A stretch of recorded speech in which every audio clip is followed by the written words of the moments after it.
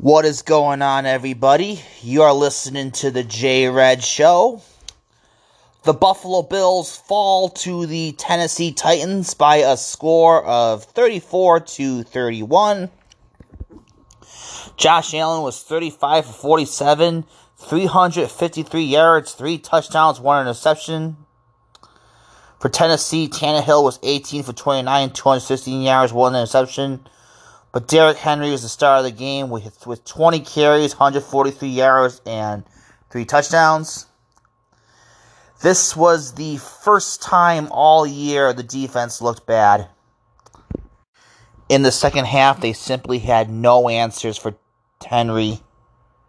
It's a little disappointing that after they shut down Mahomes, they allowed Henry to run all over them like that. But I guess there's no shame in letting Derrick Henry run all over you. I mean, he is a freaking machine. He's obviously the best running back in the NFL today. If he was around in the late 80s and the early 90s, when the NFL was more focused on running instead of passing, I'm sure he would break the records that Emmitt Smith currently has. Or if he was around the 70s, he would have the records that O.J. Simpson has. I think Leslie Frazier. Leslie Frazier's been a good coordinator for most of the season, but I kind of blame this loss on him. He either froze or panicked in the heat of facing an offensive. He either froze or panicked in the heat of facing an offense that was on fire. I did not see anything different tried on defense in the second half. Over and over, the Bills rushed 4 from the same defensive line alignment, and not once did Tannehill get touched. Hell, even the Jaguars the week before sacked Tannehill twice. If something's not working, change something. He is an enigmatic to me. Like, I'm not calling for Rex Ryan style cover 0 all blitzes. Heck, I could swing out to Henry in the flat versus that we'd score. But Frazier gets so conservative that a guy like Tannehill can just kill them by 1,000 cuts. And it's strange. But despite this loss, I'm still feeling good about the Bills. I mean, the game came. The Bills got into the red zone trailing 34-31. They could have gone for the field goal and to try to send it to overtime. But instead, Josh Allen went for a quarterback sneak, but he slipped.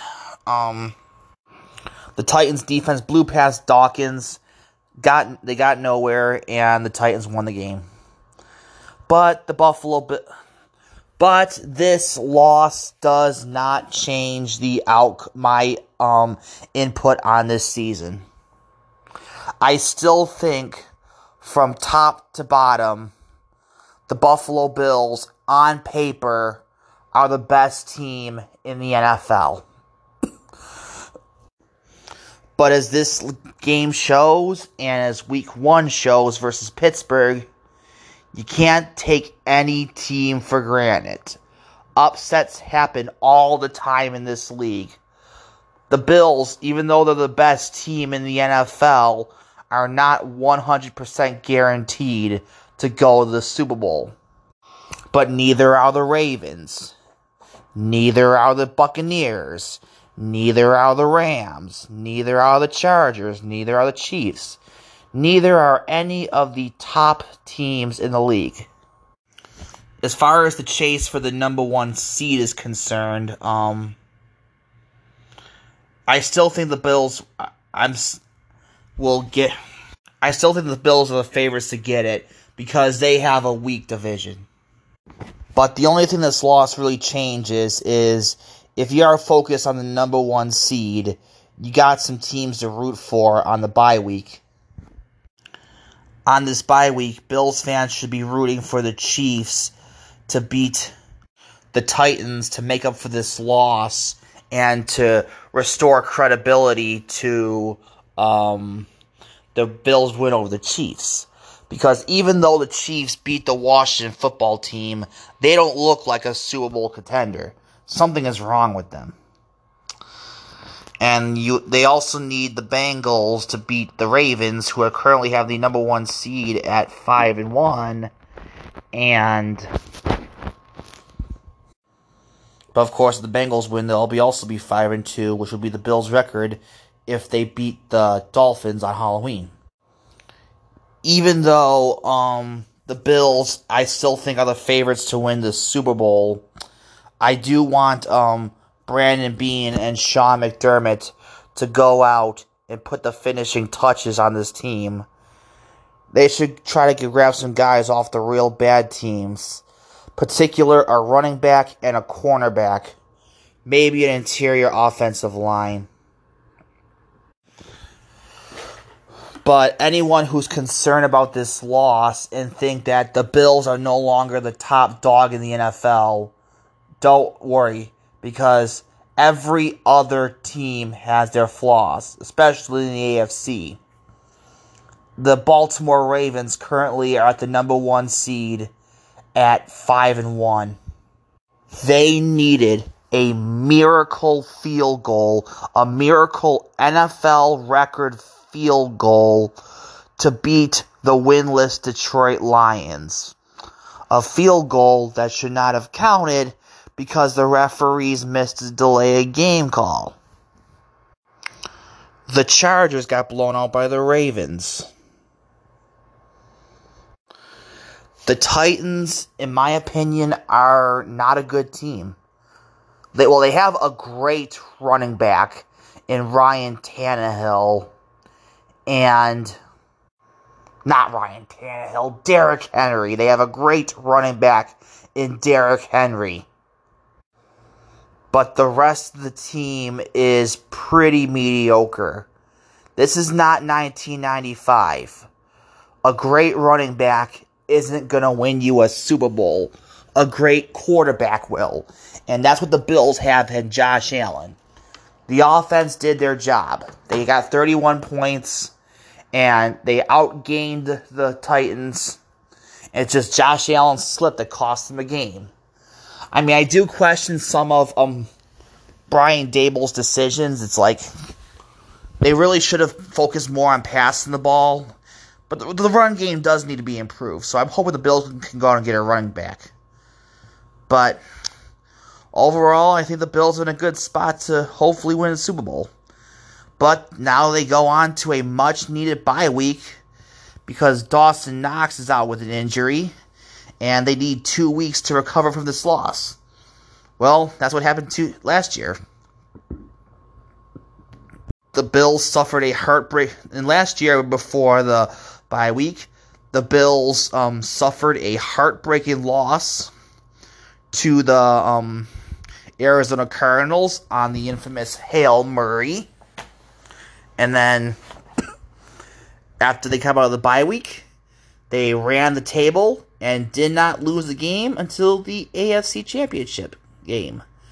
And I'm hoping this year they can do the same, except go all the way to the Super Bowl. What are your thoughts? Hit me on Twitter at JRedShow. Now on to the 3-0 undefeated Buffalo Sabres. Who saw that coming? The Buffalo Sabres got their third victory of the season by defeating the Vancouver Canucks 4-2. Kyle Poso got 2 goals, which is his 200th and 201st of his career. And these Sabres look good. Now, just like we don't want to overreact negatively to the Bills' loss to the Titans, we don't want to overreact positively to the Sabres. Because 2 years ago, the Sabres started 9-2-1 before the season fell apart. And then the year before that, they had a 10-game win streak before the season fell apart. So it's too early to say that the Sabres are good. but they're hot right now.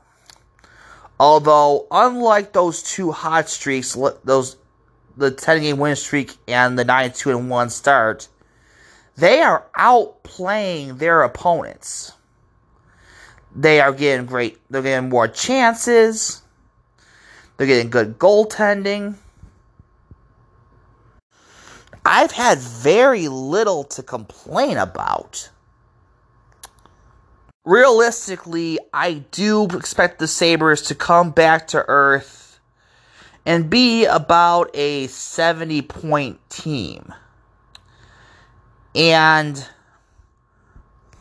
if they keep playing like this, I think this should hopefully start to win fans back. At the very least, the Buffalo Sabres are watchable. Last year, when they went on that 18-game losing streak, I stopped watching. Then when Don Granato took over, they became exciting. They weren't good in the last month of last season, but they were exciting. They started to play hockey the right way. Jeff Skinner got a goal, so I'm hoping that Granato finally fixed Skinner. And like I said, realistically, I'm expecting the Sabres to come back to earth, but you never know. Deep down, maybe we can expect a good year. Let's go back to 2005-2006. The Buffalo Sabres were projected to be one of the worst teams in the league. They had a plus 6,000 odds to win the Stanley Cup. The only team that had worse odds than them was the Washington Capitals. Nobody thought that team was going to be any good. Well, I can't say nobody, but not many people thought that team was going to be any good. But they ended up being one of the best teams in the league. They got to the Eastern Conference Finals, and in my opinion, if they didn't suffer so many injuries, they would have won the Stanley Cup. And the team they lost to, the Carolina Hurricanes, also had the exact same odds of winning the Stanley Cup that year, plus 6,000. Nobody predicted that the Hurricanes and the Sabres would be good that year, but voila. Who saw Vegas a couple of years ago? How many people predicted that Vegas would go to the Stanley Cup Finals? The Montreal Canadiens last year. Who saw that coming? Not many people. And the Canadiens are off to a terrible start at 0-4. So that gives me a little bit of hope saying, maybe the Sabres can come out of this okay. Realistically, I'm still not expecting much. But ultimately, it's going to come down to if they can get a good return for Jack Eichel. But overall, I really think the Sabres are heading in the right direction as a franchise. Don Granato has done a much better job coaching than Ralph Krueger, Phil Housley, and Dan Bylsma. It is night and day. The analytics department. Sam Ventura I really like what Sam Ventura has done in the analytics department, and they are starting to use it correctly.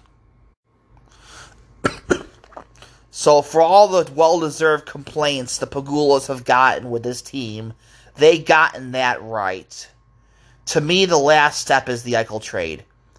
If Kevin Adams can get a good return on the Eichel trade, then the Pagulas got lucky. Then the Sabres should be good. The Pagulas got lucky again, just like they did with the Buffalo Bills, with Brandon Beane and Sean McDermott. But if Kevin Adams screws this up, then he should be fired and replaced with an experienced president of hockey ops. But overall, I'm really liking what I see from the Sabres. And I'm hoping they can continue to make this year special. Especially considering this is Rick Jeanneret's last year. I mean, so what are your thoughts? Did the Sabres turn the corner? Hit me up on Twitter at JRedShow. On to baseball. The Atlanta Braves and the Houston Astros are both one game away from the World Series. Today, the Braves beat the Astros 9-2, and the Astros beat the Red Sox 9-1. Although, what's bothering me about this MLB playoffs is the officiating. The Red Sox were saved by an obscure rule before a walk-off homer versus the Rays. A Red Sox runner was controversially called out at third after an amazing throw by the Rays. Laz Diaz blew a third strike call to start the Astros' rout. I mean, I'm already frustrated with NFL refs and NHL refs. I mean, NHL refs aren't as big. I mean, NFL refs are the worst. It was for that Chiefs game. It was just bad call after bad call. The refs kept it close for the Chiefs, but there were some times where they screwed over the Chiefs as well. Hockey refs haven't been as bad, but still, they are missing some pretty obvious calls. I'm watching these Sabres games, I'm like, come on. Laz Diaz has missed 21 ball strike calls, according to ESPN Stats Info. That is the most of any umpire this offseason.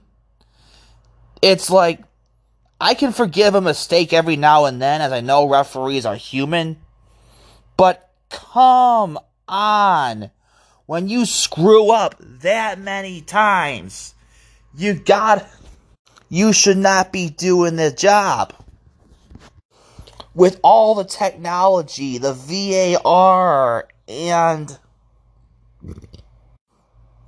the replays, there is just no excuse for refs and umps to get it wrong time and time again. The problem isn't always the referees themselves. It's the rules.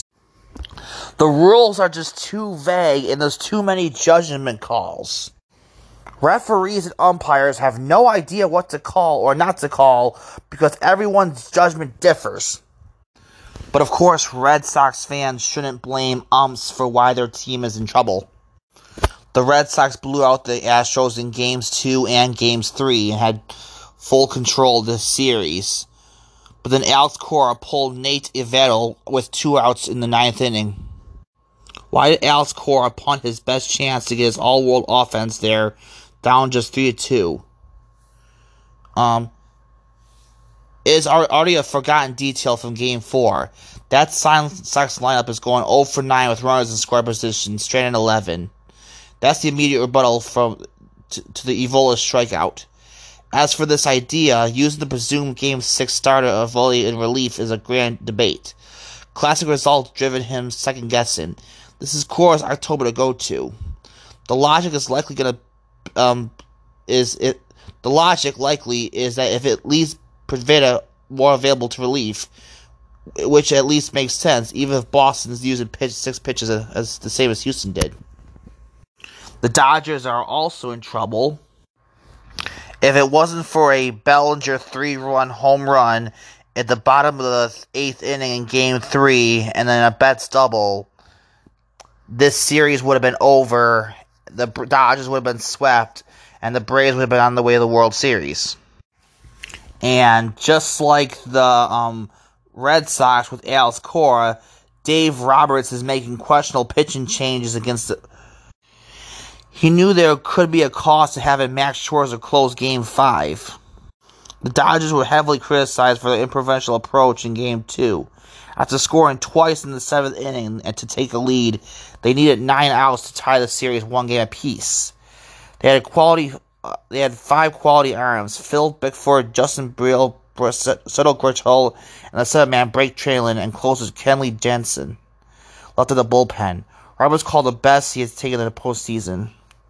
With the bottom of the 3rd, Atlanta's order due up at the 7th, the logical course would have been to 100-mile-per-hour throwing Gutschall in the 7th. Trenton against the top of the order in the 8th and Jensen in the 9th. Trenton pitched the 7th and needed 9 pitches to retire 3 batters. But instead of leaving the right-hander for the 8th, Roberts handed the ball to Urias, who threw 59 pitches in the Game 5 against the Giants. Gortel started the 9th to give up the leadoff single and 2 groundouts. The second advance in Dansby Swanson to second base. Jensen entered his first pitch and smashed to center field. Roberts was asked Monday how he could respond to a suspension built over several Octobers. He said it's something they had to deal with every year. So, questionable management decisions have the Dodgers and the Red Sox on the brink of elimination. What are your thoughts here on Twitter at JRedShow? On to the NBA. The defending champion Milwaukee Bucks defeat the Brooklyn Nets by a score of 127-104. And the Warriors defeat the Lakers 121-114. So right off the bat, the Nets and the Lakers, who are arguably the top 2 favorites to win the NBA championship, are 0-1. Although the Lakers stars showed up, LeBron James had 34 points, Anthony Davis had 33 points. I was concerned about LeBron. He suffered a gruesome injury last year, and he is getting older, but he showed that he still has plenty left in the tank. Russell Westbrook didn't have a good game. He had 8 points and a minus 23 in the box scored. They need to make life easier on him, and he needs to figure out how to play alongside LeBron James and Anthony Davis. For the Bucks and the Nets, Jordan Noir had a great game. Bucks fans were wondering what usage he would be. Last day, they saw a glimpse of it. He finished with 15 points and 26 rebounds. Going around the league, the New York Knicks defeat the Boston Celtics 138-134 in double overtime. I expect the Knicks to take a step back because the East is a little bit tougher, but I still think they'll have a good year. I think they'll be in the play-in tournament, and I don't think last year was a fluke. They need the top stars like RJ Barrett and Miles McBride to step up. For the Philadelphia 76ers, they got some exciting new players like Joel Embiid, but I think Sixers fans should be less optimistic about this season than they have in 5 years. I kind of expect this to be a transition of sorts. I'd be shocked if Simmons played, and I would be surprised if the help from Simmons trade arrives soon. The future is bright, but teams with young point guards usually struggles. As much as I love Maxey, he's a scorer. He doesn't really understand how to run the team. He doesn't really understand how to run the team, at least not yet. This team has enough talent in other areas, so they definitely won't be terrible. But I'd be pleasantly surprised if this is a 50-win team. On to soccer.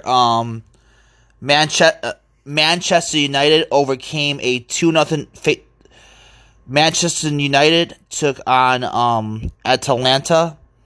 Atalanta had a 2-0 lead, but Manchester overcame the deficit to win 3-2. Cristiano Ronaldo got the game-winning goal. And Ronaldo and Messi are gems to watch, especially Ronaldo. He's arguably the best soccer player that's ever played. I mean, one problem with soccer is it's hard to keep track of goals, so unlike basketball, you cannot keep track of we keep track of LeBron as he closes in on Kareem Abdul-Jabbar's record. Can't do that in soccer. Well, you can sort of, but not every goal counts. There's different formats. But still, Ronaldo's been a huge gem to watch. He scored another legendary goal of his career to help United beat Atalanta. But he does bring up some defensive problems. United finished last season second in the Premier League in goals scored, but sixth in shots, fifth in non-penalty, and a whopping ninth in XG per shot. Those numbers don't suggest United's problem was a lack of ruthless finishers. Quite the contrary. It tells you the problem to be able to create good shots. And Ronaldo does not solve this problem. If you create chances, he is probably the best in the world at putting them in the net. But those chances still need to be created. So what does Ronaldo do when he's not finishing chances? These days, the answer is not much else. Ronaldo return got off to a sensational start, of course. He scored twice in the 4-1 win over Newcastle. There was a good win for United, but there was some warning signs. United had to deal with the exact same issues 13 years ago. The current team may have a player mold in Park, but players like Rashford and Greenwood and Sancho may have attacking talent that Rooney and Tevez have.